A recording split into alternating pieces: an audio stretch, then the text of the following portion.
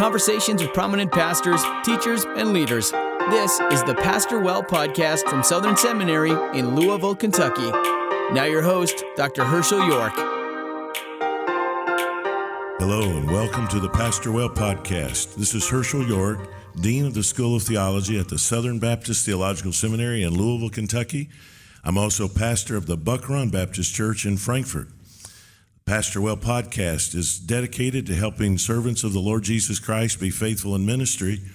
And today this is a very special edition. I'm so excited because this is a very special live recording of Pastor Well in conjunction with the Alumni Academy and the Expositor Summit here at Southern Seminary. And man, these are incredible guests. Welcome to Dr. and Mrs. Al Mohler. Welcome to Pastor Well. Thrilled to be here. Thank you so much. Thank you. And we've got a live audience, and you are at home. We're on the campus of Southern Seminary, and man, it must feel incredible. You've been here since 1993. Yeah. God has done an amazing work on this campus. What does it feel like walking across this campus, Dr. Mohler, with all of that history? Yeah, I don't know how I can answer that briefly, but I have to. And I'll say that, number one, it is a campus. It's a home. And so I walk these halls, and I know generations of people who walked these halls. And so I feel the weight of that history, but the joy is in the students and faculty who are here now. It's amazing. And the joy is looking at a room like this and looking at the portraits around the wall and recognizing that the convictions of those who established this school are living convictions. The confession of faith that forms the identity of the school is a living confession. We serve a living Christ, and on this campus today are thousands of young people training for Christian service and young men training to be pastors of God's Word, and a faculty with whom I'd want to study if I were young and had that opportunity again. So I'm just excited about it. I mean, I get excited. I just see students and end up in conversations with them. Just this afternoon, walking in the building, I just am thankful. It's a happy place. Mm-hmm. I literally feel every day that I'm part of a miracle. Yeah. God's just done a great thing here. And Mrs. Mohler, you're an incredible part of this place as well. I want to say you are the greatest hostess I have ever seen. How sweet. Kind, very kind. Let me ask you a question. How many people a year come in your home? You know, I don't track that. We purposefully don't track guess. that because we have preview receptions and graduate receptions that are just huge events. So it's hundreds and hundreds of people and thousands of people. It's thousands. And then we have Christmas small events, receptions. you know, right. So it's a lot, but it's a pleasure every time we get to open the door. Yeah, but the exciting thing is to think that over, almost 27 years now, you're talking about, I don't know, approaching 100,000 people who've been coming in and out. That's very exciting. And the thing is that you truly open your home. I mean, people are welcome in your home. They wander around. They do. They're in rooms where you are not. They do. We trust that they're behaving in those rooms, but yes. But I mean, it's a joy it's the seminary's home, and so we get to live there and we get to welcome people on those events, and some are repeat attenders who've been coming for years, and we've watched their kids grow up, and they come back to celebrate with us again for another Heritage Week or whatever it is, and it's joy. We love it. Well, at the preview conference last week, I had some of my suits hanging in the reading room there, which actually has my closets in it, and I had a prospective student say, "You got clothes in here with the books." I said, "No, there are books in there with the clothes. We live here." So I just put books everywhere. And welcome to my suits. There they are. You've been married how long? 36 years plus. Yes. All right, I want to hear the story of how you met. Oh, well, that's complicated because we grew up in the same church during high school years, but we were 3 grades apart. And so we really didn't know each other. 2 grades apart because you well, cleft that's a year. still, if you look at 10, 11, 12, that's 3 different numbers. The Jewish graduated reckoning. 2 years ahead of me in high school. That's right. Yeah. That's right. Yeah. But When you're a high school student, the difference between 17 and 15 is a lot. So we weren't together much at all. But I knew who she was, knew her family. But they were very involved in a Christian high school and other things. I just didn't see them as much. And then, in God's providence, it happened that I went to Samford University. Mary's brother, Mark, went to Samford University. We both had less than optimal roommates. And one day our paths crossed. We started a conversation, remembered each other, recognized one another. It became a deep friendship. We became roommates. And I saw my roommate's sister's high school picture, senior picture, and I wanted to arrange a date with her. And so I got myself invited over to their house to play Monopoly. I wanted a long game, not a short game. Sure. It had to be a long game. That tells me you had game, man. Hey, I was on the hunt. And anyway, in God's providence, years later, we were married. All right, Mrs. Moeller, I want to know your first impression of Al Moeller.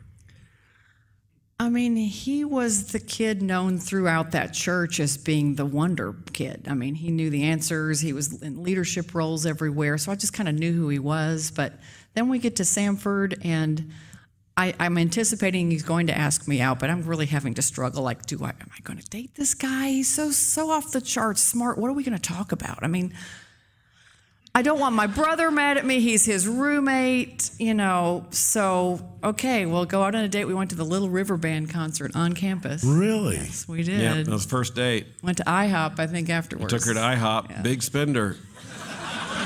It was also the only place probably open. And, Powder blue Mustang. I mean, yeah, he's like, I drove her up my powder blue Mustang to IHOP, and it was a night.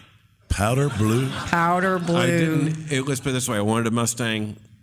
The one that I could afford is powder blue. I got you. Yeah. Couldn't Which was afford the paint a job. great color. It was a manly color.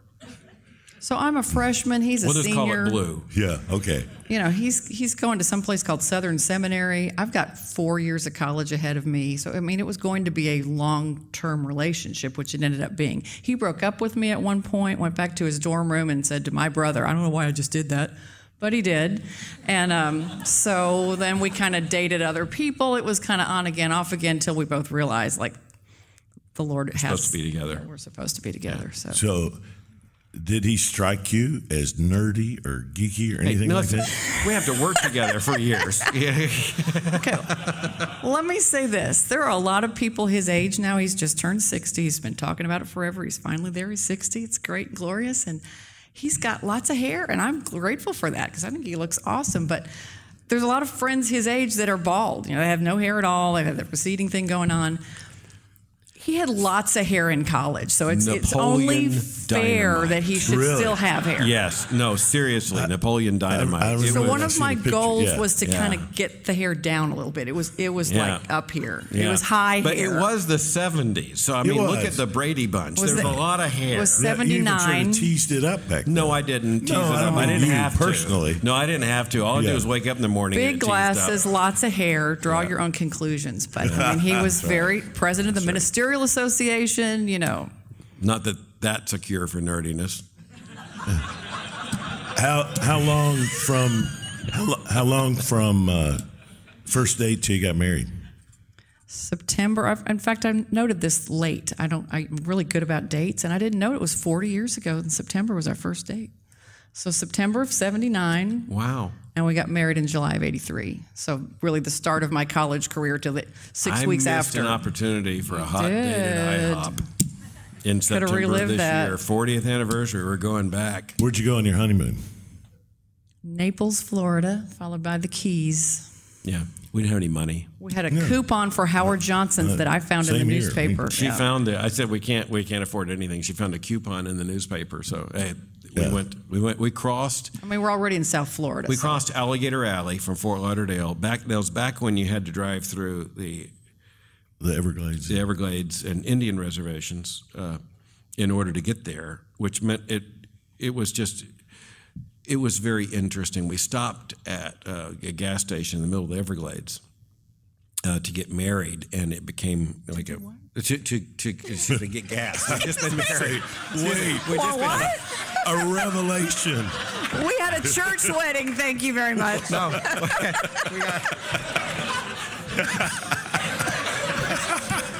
to get gas at the gas station. After we were married. But we got married at the First Baptist Church at Pompano Beach, Florida. But I got so excited as we were leaving the church that I drove around the corner and ran into the floral van. Yeah. I rear-ended the florist truck. Yes. Yeah. Well, I was ready to get out of Dodge. Well, you were a student at Southern already, like I was a graduate. I graduated in before you got married. In '83, she graduated from college. In '83, we got married just a few weeks later. And so you then immediately moved to Louisville? Right, moved into Fuller Hall. Yeah, we did. And which I had chosen the apartment of because I was the one who was here. So I got a corner room, no air conditioner. He took the bigger side of the closet, might I add, because he moved in first. I just put it there temporarily, and so the point is, I tried to explain what this apartment was like, but my new wife didn't think I'd fully honestly described the apartment. He failed to let me know that the kitchen was contained behind closet doors. Like we walk in and it's like, where is the kitchen? You pull open these louvered doors and there's this tiny little stove and little refrigerator. But she again, being a hostess, well, I was pastor of a church in Trimble County, Kentucky. She had all the people over. She had all the pies and stuff, which she'd baked in that little kitchen. Well, it's a little kitchen. It was really kind of a closet with a stove. But it was a furnished apartment. We didn't own anything. We didn't have a single piece of furniture. So we were in Fuller because back then it was a furnished married student's apartment, and we didn't have anything.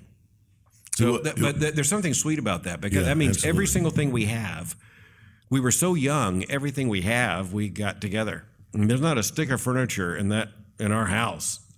Well, your parents did bring up a couple of things, including your dad's marlin or sailfish. Yeah, but that was even later. That was a little later. Yeah. Yeah, my father won this. He caught this giant sailfish that held a record for a long time, and he had it mounted. And it's been with us in every house. When the stuff arrived from my parents, like old furniture they were getting rid of, this fish was there. And I think my dad was surprised my mom had it crated up and sent off. I think it was a sore spot. But it's hanging on the third floor of the president's home right now, and all of its. This sounds like the leg lamp in A Christmas Story, Yeah, that's right. Not a finger. Yeah, that's right. That's right. Well, you two are an incredible team. The way that you work together is really quite amazing. You're very much a part of his ministry. Absolutely. In fact, I can't imagine your ministry without her. I guarantee you I can't. It's very kind. Well, but I can't imagine, and like you and Tanya have been married about the same amount of time, and you look back at it, I don't know who I am. Yeah, that's right. Without being married. It's truly one flesh principle. Yeah, I mean, I was 23 when I got married, and I'm now 60. And for at least 3 of those years, I was trying to get married to her. So, you look that back, 2/3 of my life, been defined in this way. Fast forward to 1993, probably 1992, when he first became a candidate with the search committee. Did you really think he would become the president, or did you think this is probably not going to happen this time? I mean, there was no internet in those days, so there wasn't a lot of conjecture going on that I would pick up on. I mean, he was 33. Very young. I knew I was married to an incredible guy who had just amazing, very unusual gifts and intellect. So I knew he was going somewhere, not just going to be in some type of a routine ministry job. And I knew he had great ambition, and I knew how much he loved Southern Seminary. But I also knew somewhat of what a mess it was up here.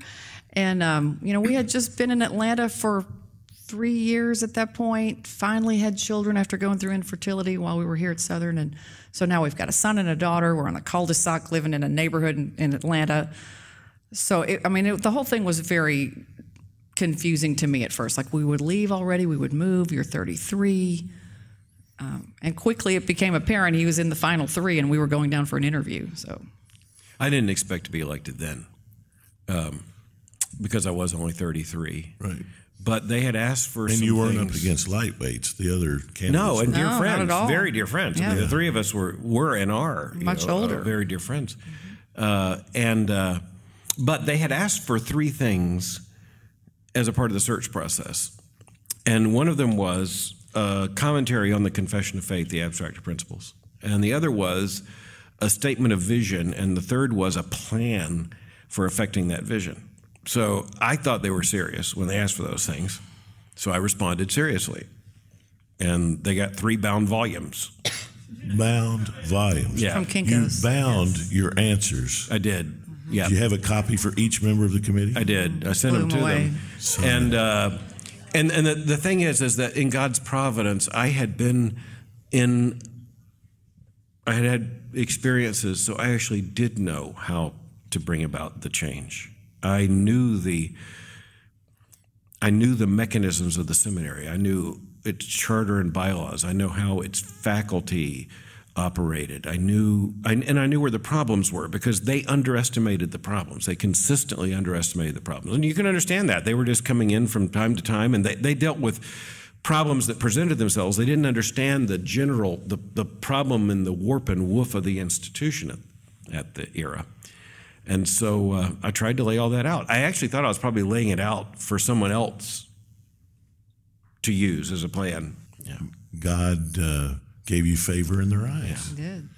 So when you moved here to Louisville, did you move into the current president's? That's We did. That's what it is. Yeah, okay. Yep. And how were you received by the seminary community? Well, I know you know in asking this the answer to the question. Yeah. It was not warm. I mean, the press conference, I mean, they couldn't even elect me. I was just in Atlanta,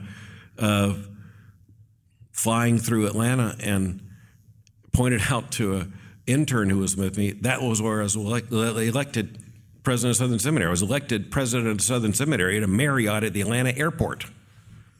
And the reason was there was so much controversy, so much pressure, and that continued for years. You know, there was hardly a day we didn't have a news helicopter over the campus. We didn't have, hostile press coverage. And at the original press conference, it was so hostile, they basically had to call it off.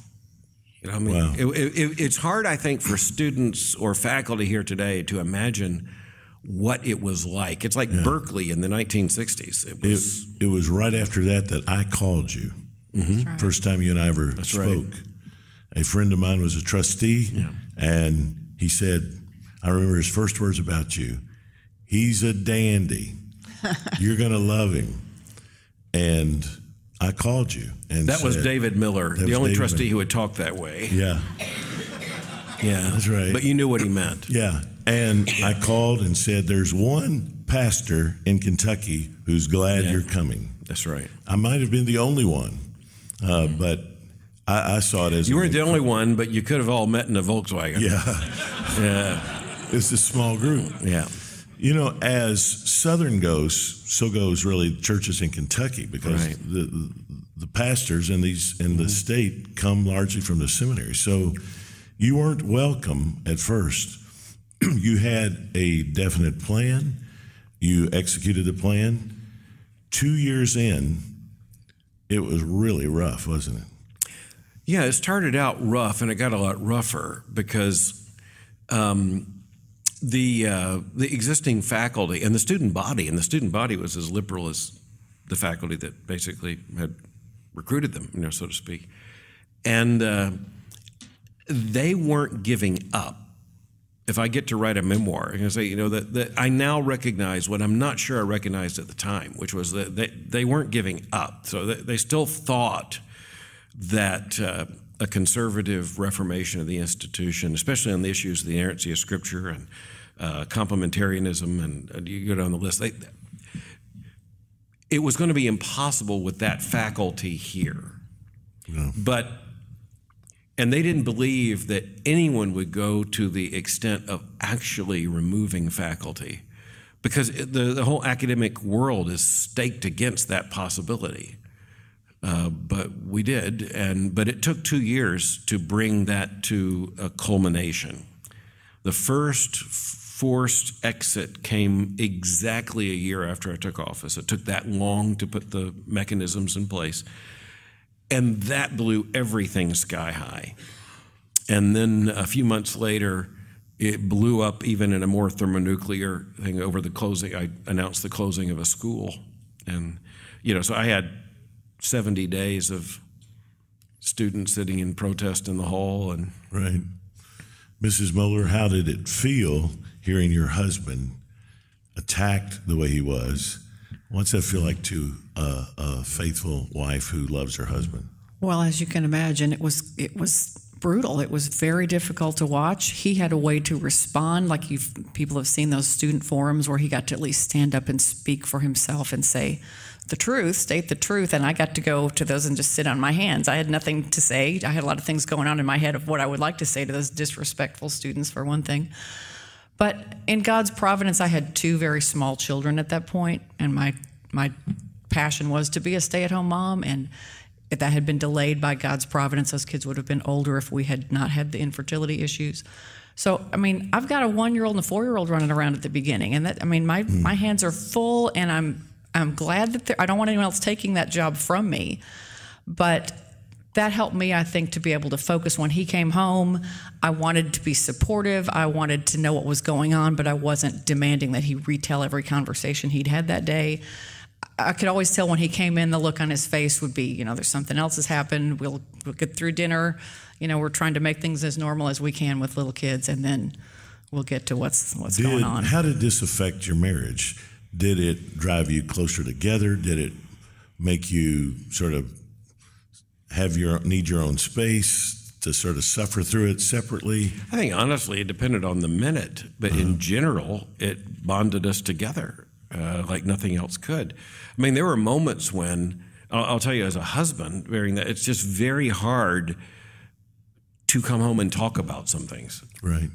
The last thing I wanted to do when I came home was to talk about some things. On the other hand, she had every right to know, what I was having to deal with, and not personnel details, but in the general terms. And I think both of us found sanity not only in each other, but in these precious little babies. There were 3 and 1 when we moved here, and 4 and 1, and so she's good with math. and it was just, so that was just really sweet. They don't care about all this. As Mary often says, there was a candlelight vigil out in front of our house, a protest out in front of our house, and the kids look out there, they see candles. Hey, it's a party. So it's a different thing entirely. Originally, enrollment declined? Oh, precipitously. Yeah. Yeah. Now, fortunately, I had written in the plan from the beginning, this is what's going to happen. It declined until what year? Do you remember? 98 was the first increase that was marked. And who came on the faculty in 97 that would cause that to happen? What could cause that? Let's see. I don't guy know. From Ashland Avenue. From Lexington, Kentucky. And you and several others left and joined us at just the right time. True. And I knew enough about higher education to know it takes 2 years just to kind of let the air clear a bit, and then after that to be able to build. But then it started to rebound in 98, and then by 2002 and 3, we were exceeding historic enrollments, and then by the end of that decade, almost every year was the largest enrollment the institution had ever had. So that was fun. Yeah, it is. It's an incredible story of the grace of God. Your leadership has been amazing. Mrs. Moeller, your leadership in establishing the Seminary Wives Institute has been fantastic. I think that's been one of the greatest aspects of this institution. Tell us about your vision for that and how that came about. Well, thank you. It was not something I aspired to. I was a pre-med major when I met him. I thought, I was going to med school till I met him, knew that I didn't want to do that and leave children at home. So here I am. I have no experience with writing educational curriculum. And when we first got here, again, we're at war. I've got little kids, and I've got a bunch of student wives on this campus who don't want to even be called student wives. That was offensive to them. They're women. Don't just identify them as being married to this man and all this kind of stuff. But as the tide began to turn and we began to add new faculty like you guys and student body changed, then there just became a demand of women wanting preparation. And it became clear that this was a great time for that to happen. Sister schools had programs that, had their own flavor to them, and I began to look around and realize, I've got faculty wives. I've got Tanya York, whose passion is to teach on marriage. I've got, I start naming off all these others, but she's sitting right here, who have a different passion for different areas. And then I've got guys like you and Al that can walk into a classroom and teach a Baptist beliefs course with very little. It's a certificate program. You can just walk in there and do it in your sleep. But it was just such an amazing thing for that to come together. So we started by charging $10 for a 6-week class. We made it wasn't just some kind of a put together thing, though. It's a certificate program, always has been. You walk with the Boyce College graduates if you finish it. And, as time went by, it became a recruiting draw for Southern, that there is a program here. It's a serious program. We don't just get in a room and come up with a topic. We've got the program, the class schedule's out there till 2022 on the webpage. So the Lord's used it in amazing ways. He's grown all of us through it as those who teach in it, and we've gotten to know student wives and to fling them out all over the world with their husbands, and it's very privilege. Sweet. And yet, just remember that so when I was elected president in 93, the issue of women serving as pastors was a cardinal theme of this institution. Right. Cardinal theme. And so that was one of the first things they hit you with. And so I can remember when Mary announced the Seminary Wives Institute, students, some of the older students still here complained that it wasn't the seminary spouses, institute. But the Lord just used it, and I just want to honor Mary with the vision. And look, as you know, she runs that program. My goodness, she runs that program. But it's not a one-person program. I could not do it without the stellar support. It springs from the vision of one person. Well, not only that, she works out seating charts. Hey, like nothing is by accident. Not only that, I want to brag on you a minute. She remembers every person in that program, even years later. She can tell you how many kids they have, the name of their kids. Oh, I know. Give me way too much credit. Yeah. Tanya and I That's why I make sure she stands next to me at events, so I sound smart. Oh, is that why I'm there? That's one reason. That's why you're speaking into my good ear. Let me know this is somebody and somebody, and unless I get the wires crossed, I say, hey. It's wonderful. Yeah, it's great. And my job. You're an author. Your recent book, Growing in Gratitude. Tell us about it. So I didn't start out to write a book. I was speaking at the Gospel Coalition on a topic that the Lord had just laid in my heart. I was just beginning to be so frustrated with the entitlement mentality that was prevailing and such a lack of gratitude. So I'm speaking on it. At the end of it, an editor comes up from a publishing company, tells me she thinks there's a book there. I kind of laugh in her face because I'm not an author. Next thing you know, I'm signing a contract and writing a chapter a month, and it comes out. And the Lord's used it. I just heard last week they've sold 10,000 copies now. Wow! And it's in a Spanish edition. And I'm hearing from people with specific comments, not just kind of like a thanks for your book, but the Lord has used it to help women, and I'm very grateful. So she needs to write more. Thank you. See, we'll see. My agent over here thinks I need to write more. Yeah. Do you have one that maybe you're thinking about? Not at the moment, but I'm open to it. Being an empty nester makes for, more opportunities for such things. Dr. Muller, I don't know the answer to this. Do you know how many books you've written? Contributed to over 100 and authored, I think it's now 11 or 12. But, I got 2 manuscripts that are in sequence, so... It happens. Do you have a favorite of those? It's actually more than that now. But anyway, my favorite one's the one I just did almost every time. Really? So the Apostles' Creed is really, but I guess I know the first book I wrote was Culture Shift. And it's amazing how many people come up to me and tell me they've recently read the book and it was very helpful to them. And so I realize books are kind of like missionaries you send out into the world. And they do work you don't see. The Conviction to Lead was a book, but all of them. I mean, I wanted to write on the 3 tripods of historic Christian teaching, the 10 Commandments, the Lord's Prayer, and the Apostles' Creed. And the Lord's allowed me to do all 3 of those books. And then the biblical commentaries, like the 2nd volume of Acts that came out just a few weeks ago. So I love doing it all. I have a book entitled The Gathering Storm coming out in June. Really? Yeah, and then interesting title. Yeah, I borrowed that one, honestly. I tell the story of why Winston Churchill used that title, in the opening, or the years leading up to the Second World War. And then a book on the parables of Jesus that'll come out shortly after that. You're a Churchill fan. Yeah, well, let's put it this way. Churchill's been an inspiration to me ever since I was a 13-year-old boy. Yeah. What principles of leadership did you learn from Winston Churchill? Oh, I think, as a 13-year-old, I was just amazed that he basically was the guy who defeated Hitler, stared down Hitler, refused to surrender. And he was all that stood in many ways between the surrender of Britain and Hitler and the Third Reich. And I was just fascinated with such a person who could ride astride history and, change history. But then I came to know more about him. He was a convictional leader. I mean, he was driven by convictions. There was a worldview, a picture of reality that he had, an understanding of good and evil, an understanding of liberty and human dignity. He was going to fight to the death for that.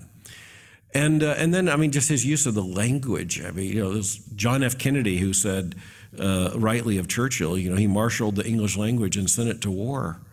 And I learned a lot. I've just learned a lot about how Churchill used words. He was able to look to the horizon of the future and see what was coming. What do you see coming that concerns you for the church? Yeah, the title, The Gathering Storm, is the first volume of his multi-volume history of World War II. And he wrote it because those were what were described as his wilderness years. He was in the political wilderness because he told the truth. He saw the rearmament of Germany. He saw the expansionist aims. He saw the moral nature of the Third Reich and of Adolf Hitler. And he tried to warn England's aristocratic leadership class, and they wouldn't hear of it. Even though he was one of them, they wouldn't hear of it. They'd been through the First World War, and they couldn't imagine another war. They couldn't imagine they would have no choice about another war. And Churchill saw that, and so he warned, this is what was happening. You can see, when someone builds a factory here and begins to marshal oil resources there, and they're building all these aircraft for supposedly civilian purposes, but they look a lot like fighters. And so the reality is that Britain's leadership class was horribly embarrassed when they had to admit that it had been there all along and they wouldn't see it. So I'm using that title to talk about the shape of a culture, which is a challenge to us, and a lot of Christians don't want to see it. They want to think that we're just an election away from, turning the tide, or we're just, we're really not being displaced in this culture. We're really safe, and we're not safe. I don't know how long we can have a school like this. I don't mean that as scare language, but this school began in a very different world. And really, even this campus was built in a very different world. I'm going to fight for it for as long as possible. But in the Gathering Storm, I want churches to understand, look, we're used to being considered by a culture the good guys. Well, we're now going to be considered the bad guys. Yeah, that's right. It's going to take more Christian conviction to be faithful when you're considered the bad guys than when you're considered the good guys. That's correct. You, I know, are concerned for the future for a lot of reasons. One is you're now grandparents. Right. The future is now named Benjamin and Henry. Yeah. Talk about him, Mrs. Moeller. Tell us about your grandson. People tell you how great it's going to be grandparents, you guys among them. But until you actually hold that baby, you just really don't get it. But we get it. It's inexplicable. It is. And to see our daughter as a mother is just fabulous, and we have this wonderful son-in-law, and together they're raising these children in the nurture and admonition of the Lord, and we get to just love them. We don't have any of the responsibility. We get to just be there, and everything they do is adorable, and their little faces light up when they see us on FaceTime. I mean, all we got to do is be Grammy and Papa, and they love us. I think his face lights up even more when he sees them. Oh my goodness! I happened to be present recently at an event. It was a preview day, the day before your 60th birthday, and you were surprised by their entrance into this very room. Mary set it up. It's the most successful surprise in birthday history in my experience. I've never seen you run that fast. Yeah. Well, the worst part of it was it completely caught me off guard, and in sentimental joy, I just cried seeing them. So they had to go back here and eat. We had to come back into the preview dinner. Right. But I decided, okay, before they leave and I had to go do the Q&A, I'm going to at least go give them a hug. So I went in, and Benjamin, age 3.5, he turns to me and goes, "Papa, why are you sad when we came to see you?" And I said, "Benjamin, I wasn't sad. I was happy." I said, "Sometimes you're so happy you cried." He looks at me, "No, sir." He sees Grammy cry a lot every time he leaves, and he'll say, "Don't cry, Grammy. I make you happy. Yes, Don't cry, Grammy." I'm grateful that your heart is so big that you don't just love your grandchildren, you love mine. Absolutely. Yes. And I have a grandson, Henry, who is geeked out over Southern Seminary. And bless his heart. He's going to be the president of the Southern Baptist Theological Seminary. I don't know if you feel threatened by that, but... No, I'm thinking that we could pull this off for a century of service here. So recently, you sent him a Southern Seminary tie. Yeah, it thrilled him no end. Tell us about the thank you note you got from Henry. It was just magnificent. It's one of those things where you just keep for the rest of your life. So he wrote this wonderful thank you note, and he told me he did want to become president of Southern Seminary. And then he drew his own seminary seal on the envelope and on the letter, which is just fantastic. Yeah. And I think he said #Southern for life. Absolutely. Yeah, I know. It was just fantastic. Yeah. Love Henry. There's just nothing like grandparent stories, is it? True. No. True. And it's because of them that we have such a stake in the future. Right. And what we do here at Southern Seminary matters tremendously. Mm-hmm. And I'm so grateful for the model that you set as very sweet. A married couple, modeling the life of a Christian ministry couple. And you show that to all of our students. I'm grateful for the way you have led this institution, honored to have been a part of it. And man, I just want to say thank you. I wonder if you have one bit of wisdom that you'd like to give our listeners, one bit of advice about faithfulness for the future. Mrs. Moeller? If I were speaking to ministry wives, as I often do, I just stress to them what an important role we have. And sometimes they don't get that because they're not the upfront person. It's not that they want to be, but they just feel like what I do doesn't matter. And we've seen it over and over and over again, how a ministry wife who is behind that husband, who is cheering him on, who is praying for him, who knows his heart, who knows that he's not trying to just get to the next job, but he just wants to see lost people come to Christ. That woman is going to be used by the Lord next to that man to do amazing things for the gospel. And on the same token, a woman who is, high maintenance and is worried that he's getting all the attention and she's being neglected, and sometimes they truly are neglected, but sometimes it's a matter of her imagination. Those same wives can be the ones that just start to tear him down.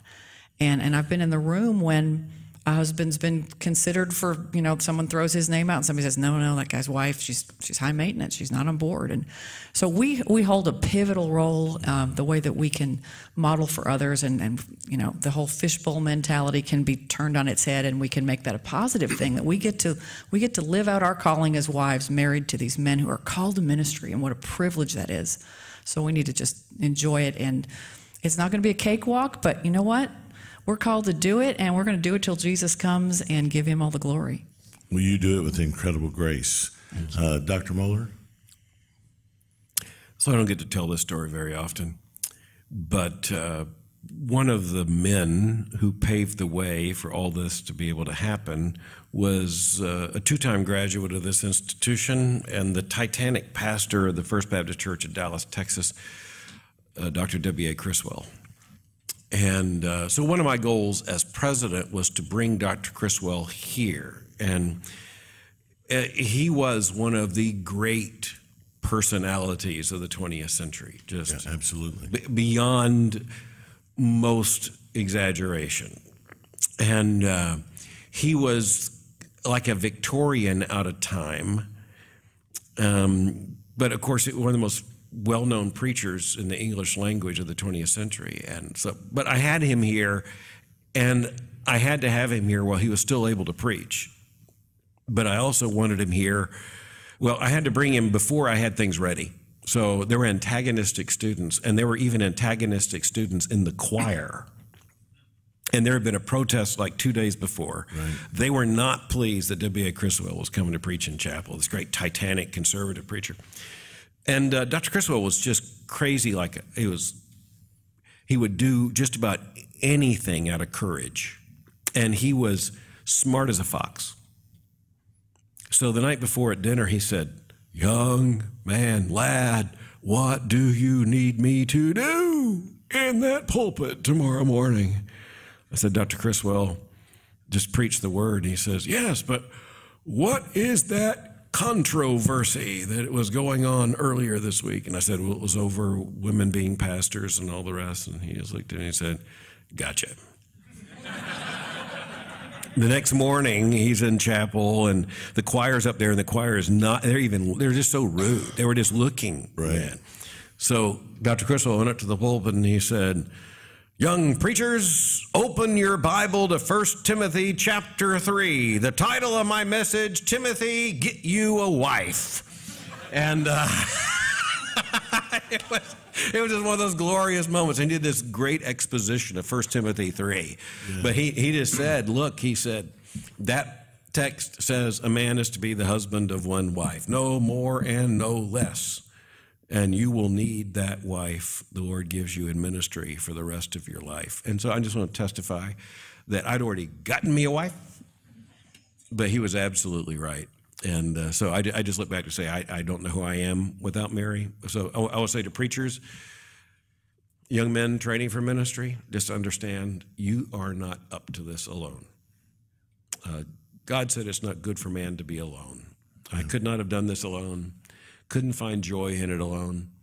Would never have had children and grandchildren alone. Would never have known what I know that I've learned from Mary during all these years alone.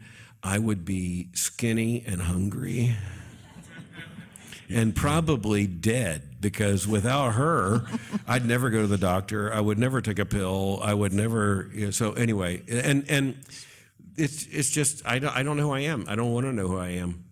Yeah, Otherwise, people have an idealized version of you just because of who you are. Your schedule is stunning. You're the only guy that I know who makes me feel like my schedule is light. I don't know how you do it. I want to talk to you real quickly about the briefing. Yeah. I mean, man, that's I want to be real monster careful. You have to feed constantly. I want to be real careful not to ever imply that others should do what I do. There's no virtue. I just don't think anyone else could. Well, I have students who'll sometimes say, how much sleep do you get? Is this true or whatever? And by the way, due to Mary, largely I get more sleep than I used to, which may be why I'm still here. But the reality is that the Lord, like in a time of war, you don't get to set your schedule. And I feel like we're kind of in that. We're in both opportunity and peril. The church has an opportunity. I'm just trying to be a good steward of the opportunity. So I did radio. The network came to me and offered me the opportunity to do live national radio every day. I did that, as you know, for almost a decade. And then the podcasting revolution came along, and I was way on the early end of that. So much so that people thought it was insane to give up, an hour of drive time radio every day nationwide for a podcast. But I was being slaughtered by the 5 o'clock hour, because live radio means you got to be behind that microphone ready to go at that time. As you discovered tonight, sometimes that just doesn't happen. And so, and I mean, in a job like this, there are just too many volatile things. There are too many urgent things that can just, it was just very difficult. And when I would travel, I'd have to have a portable studio. And this was back in the early digital age when that was very iffy. It was just a lot of stress. And so the podcasting revolution came along. And so I just transferred what I did on radio, the first part of it in particular, to the podcast, and the Lord's just blessed it far beyond anything I would imagine. It is like an elephant standing on my head. Yeah, I can't. I mean, I have to do it wherever 5 days a week. I mean, wherever you are. Yesterday was there was about an hour and a half of terror trying to figure out how I was going to get it done, because we had to get to the airport and I had to catch a flight. I mean, I had to close the computer; it had to be done, and we're going to arrive here till 1 o'clock in the morning, which is just too close. It has to be done by 3 o'clock in the morning to be posted. And so it was, and look, Mary has just put up with this. Put up with it, true. But I mean, it's people are so kind everywhere we go to talk about what a difference it makes. I've had legislators tell me they listen to it. So that's phenomenal on the one side. On the other side, there are well-meaning people who literally think interns write it for him and he just reads it. Like, they have no idea the work that he puts into this. It's just it's on his mind all day long until he doesn't write anything. He's composing it as he's recording. It's unbelievable. I mean, I don't know anybody else on the planet that could do this. I don't know how Mary doesn't go insane for instance, in a hotel room or somewhere she's listening to me do it. I have restarted the program 22 times. That's not what kills me. What kills me, and you might hear sometime on the news that somebody has slugged him in an airport, is the ripping of the newspapers, because there are 5 a day at least. And so he gets those, and I mean, that part he would be doing anyway, because he wants to know what's happening. I'd be reading them anyway, yeah. But it's this whoosh, and if somebody rips a piece of paper once, you're like, oh, someone's ripping paper. This goes on and on and on and on. And we're on it. People are trying to sleep on a bus in, London or wherever we were, and it's like somebody's just going to slug him one day and say, "That's it, can't do it." But he gets it done every single day. He's off for July when we get to go to our lake house, and he gets to fish, and there's no briefing, and a couple of weeks at Christmas time. But other than that, it is every day. It's incredible. Does it ever irritate you that he's got to do it? I mean, it interferes with your life? Well, if I'm honest, sure. Yeah. But it's just... It's part of the deal. It's serving such a purpose, and I realize, that it's making an impact, and there are so many people out there that are depending on this, that who am I to complain about that? I mean, it's just... I learned early on, Herschel, that this guy's just very, very unusual. He needs a lot of time to think and to study and to read and to process. This is not... I was never going to be the kind of wife that could sit there on the couch and go, well, I haven't had my, where am I in the priority line here? It doesn't work that way. So this is, again, the story of the high-maintenance wives that are sitting around trying to count where they fit in here. Like, you've just got to figure some of these things out and realize that every ministry position is different, but this one is very unique. This guy has a giftedness from the Lord that I don't know of anybody else on the planet that has. Yeah, and so I get to be married to him, and sure, there's sometimes it's inconvenient for scheduling and all of that, but well, she's being sweeter than in talking about it than she is in person. No, than she might.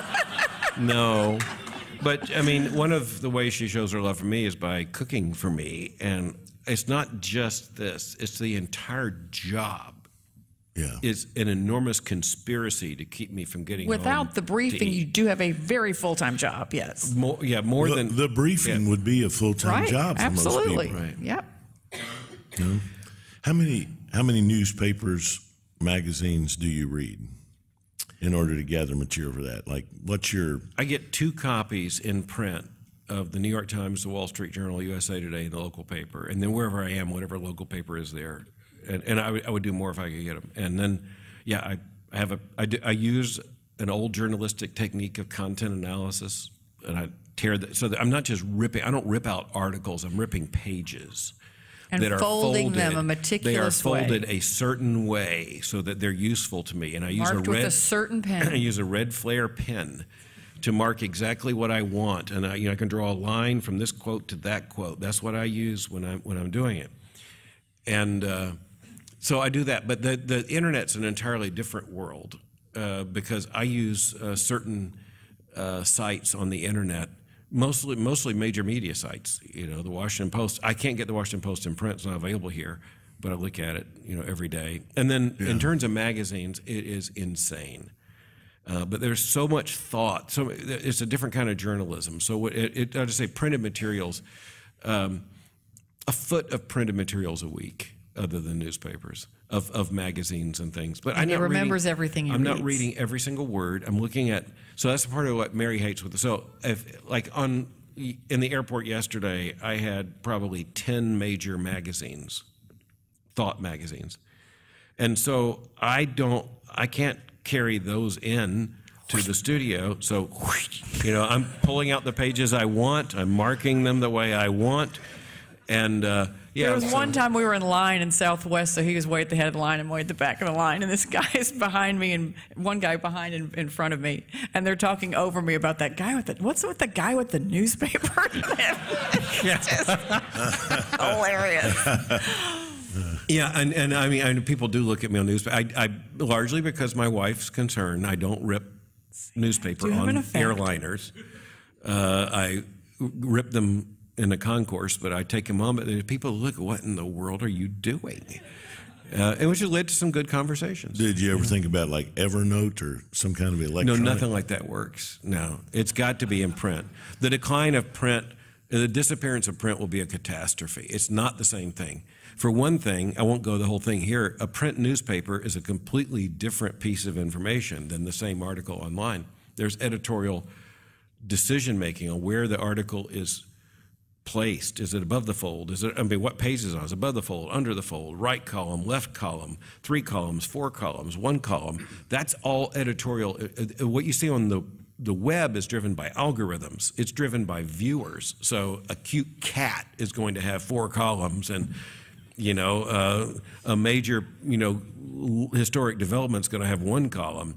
So the print is very important. The other thing is, I think. Just like the Apostle Paul, I don't want to overly spiritualize this, but there's something about print with which we can have Bring me the parchments. Yeah, we have a relationship of sorts that you can't have with something digital, and that's why Paper again, planners, there's another ladies, thing. yes. Yeah, but that's why I think there's a different experience when you open a Bible. I agree. Than when you boot one up.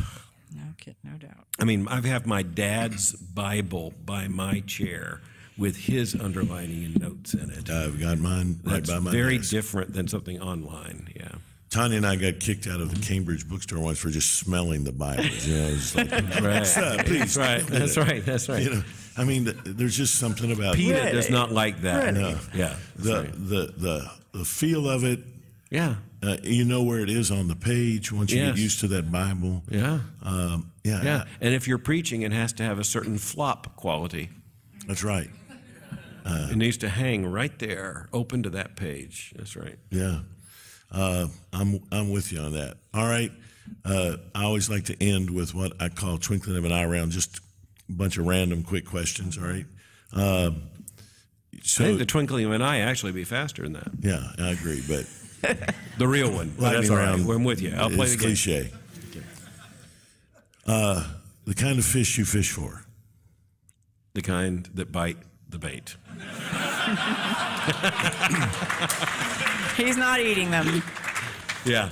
I will tell you that I love to catch bass, but Smallmouth? No, largemouth. Largemouth. Yeah, I was mistrained for bass because I learned to fish for bass in Florida with my grandfather, all warm, shallow lakes. Coming to Kentucky, the bass are just looking at me like, hey, you know how to catch Florida bass. We're down here way deep. Yeah. But I have fun. I catch bass. But I've learned I'm just happy with anything that bites the bait. I'll pull it out. And what size motor do you have on your boat? 90. 9 horsepower. Yeah. Do you ever you ski? I did. Ski? I don't. I won't. Katie liked to wakeboard and stuff, but Yeah. it's been a while. And we had a ski boat for a while. We just had the fishing boat now. Yeah. Mrs. Muller, do you fish with him? You know, I go out with him a couple times a year. It's just not my thing. I'm a lefty. I do everything backwards, and But she's went I fishing mean, with me I'll 2 or go. 3 times. If I It's put the bait beautiful on, out if I put there. the bait on, I want nothing to do with and any of get that. the fish off. yeah, the poor fish is just hanging there, and he's taking pictures, and I'm like, put the little guy back in. Yeah. So Do you ever eat them? never. Never. Never. Never. No. No. He doesn't like the smell of fish in the I'm house. doing this for fun. I like to eat fish, but I don't like to smell fish cooked. All right. Yeah, and besides that, I mean, this is more than you probably wanted to know. I like eating saltwater fish better than freshwater fish, so it's all right. I'll throw them back, let somebody else eat them, including another fish. Little sore mouths. That's right. Favorite vacation spot? Well, that's kind of hard.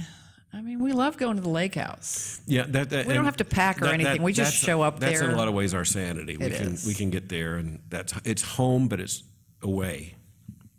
It's a lot closer than Hawaii, by the way. We'd be there in 2 hours, and we're good. Yeah, but it has no volcanoes. No volcanoes, And we- beautiful we love sunsets on volcanoes. Kentucky Lake, Mr. Kentucky, yes. Yeah. If you could go anywhere in the world right now, where would you go? London. We just got back from there, and that's where he'd go again. It's incredible. Isn't I'd it? go to London every week if I could. Best bookstore you've ever been to? Oh, come on. You mean of any kind? Of any kind. It's your choice. Oh, if I could go in one bookstore, it'd probably be Basil Blackwell's in Oxford. What's the largest? It's lost a lot of its ambience, but it still has books. What's the largest bookstore you've been in? Probably Foyle's in London. For years, I tried to get you to go to Brazil. You finally went last year. Your impression of Brazil? One of the darkest places I've been in one sense, and one of the most encouraging. The power of the gospel there. I spoke at the Fiel conference, and just to see out of this place that, I mean, because Brazil isn't more sinful than other places, it's just less camouflaged. Right.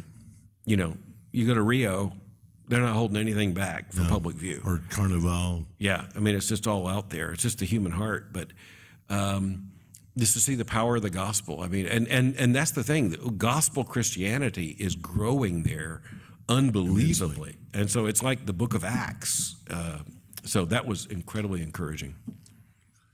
Mrs. Muller, I just want to say thank you. You are an encouragement to all of us, but to see the way you encourage and bless him, the partnership that the two of you have for the gospel is just a beautiful thing to see. Thank you, Dr. York. You and Mrs. York have been the encouragers to us since the day you got here, and we cannot thank you enough for how you always have a word right at the right time, and it's heartfelt. We love you guys. We would want to do this without you. Well, So can I hijack this for a minute? yeah. Yeah. So the other thing that Mary and I would want to say, and we didn't premeditate this, but I know the other thing that we would want to say is that as unitive as marriage is, we need friends. And you know exactly what I mean by that. We need friends, people who Absolutely. will keep you from going insane or bitter or giving up. And, you know, we're not just saying this to talk to you. You and Tanya have been two of those people for us. So true.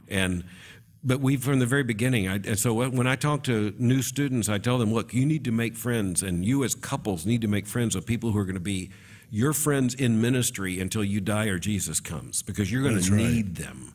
There are going to be moments when you're going to do something stupid, and some friend's not going to let you do it. Yeah. There are two or three people, and Mary and I, there are two or three couples, we would not do anything without talking to them. And sometimes that's just enough, you know. We're not going to quit. We're not going to do anything till we talk to you. Does this make sense? And then we get to raise each other's children together and find joy in being grandparents together. Sweet. Yeah. And one day, and I mean this, it'll be our great joy to be sleeping under the dirt. Yeah.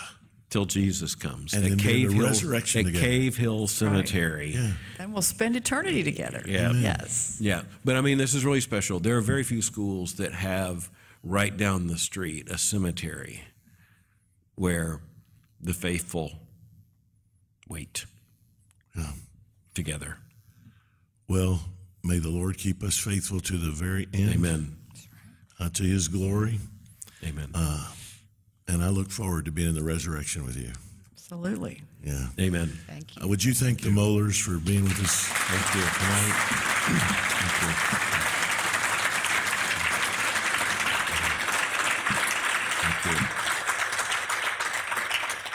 Thank you, Dr. and Mrs. Moeller, for being with us tonight on the Pastor Well podcast. If I can get this out, my voice is quickly going. And thanks to all of you who tuned in. If you've not yet subscribed, make sure you do so on YouTube or on your favorite podcast app so you don't miss an episode. God bless. Good night. Thank you. Thanks for coming. Thanks for doing it.